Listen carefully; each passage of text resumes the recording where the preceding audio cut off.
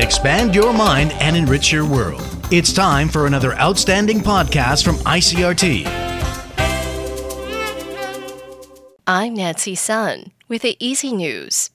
The Tai-Ex opened up 52 points this morning from Friday's close at 12,803 on turnover of 2.5 billion NT. The market lost ground on Friday as Asian shares ended mixed due to investor concerns about the U.S. presidential election and an economic stimulus package on top of flaring outbreaks of the coronavirus. Investors were also waiting for the release of data on the Chinese economy next week.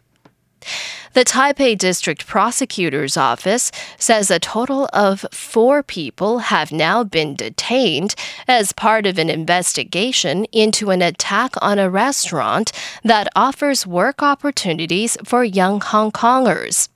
The statement comes as police are continuing to investigate last Friday's incident when one of the suspects threw chicken feces at the Aegis restaurant.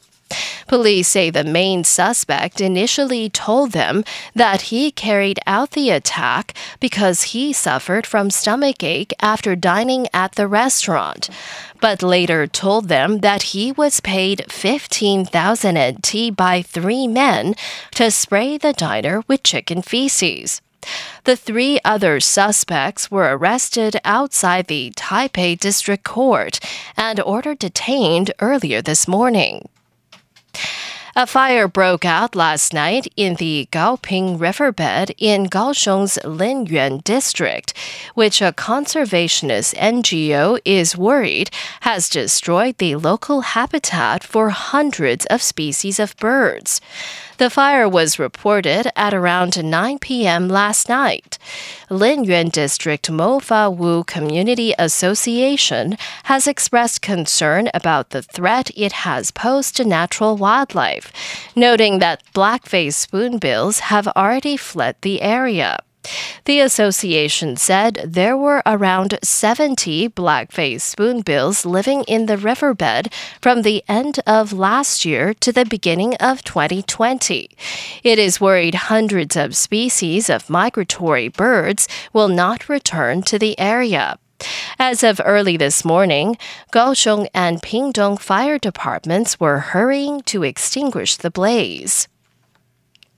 In international news, a top White House official has reportedly traveled to Syria to negotiate with President Bashar al-Assad's government for the release of at least 2 American hostages. Nick Harper reports from Washington. The top White House counterterrorism official, Kash Patel, reportedly travelled to Damascus earlier this year. It's not clear who he met with, but according to the Wall Street Journal, Patel made the visit to discuss the release of freelance journalist Austin Tice, who vanished in Syria in 2012, and Syrian-American therapist Maj Kamelmaz, who disappeared in 2017 after he was stopped at a government checkpoint. Both men are believed to be held by the Assad government. The last known talks between the US and Syrian officials took place in Damascus in 2010. Since then, the US has cut diplomatic ties with Syria following President Assad's brutal leadership of the country.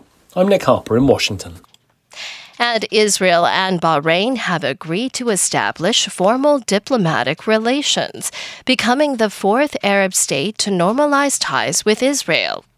The U.S. brokered agreement capped a 1-day visit by a high-level delegation of American and Israeli officials to Bahrain. Bahrain joined the United Arab Emirates at a White House ceremony last month, marking the Abraham Accords, a pair of U.S.-brokered diplomatic pacts with Israel. While the UAE's deal with Israel formally established ties, the agreement with Bahrain was less detailed and included a mutual pledge to follow suit. Sunday's visit appeared to complete that task, clearing the way for the countries to open embassies and exchange ambassadors in the coming months. And that was the ICRT News. Check in again tomorrow for our simplified version of the news, uploaded every day in the afternoon. Enjoy the rest of your day. I'm Nancy Sun.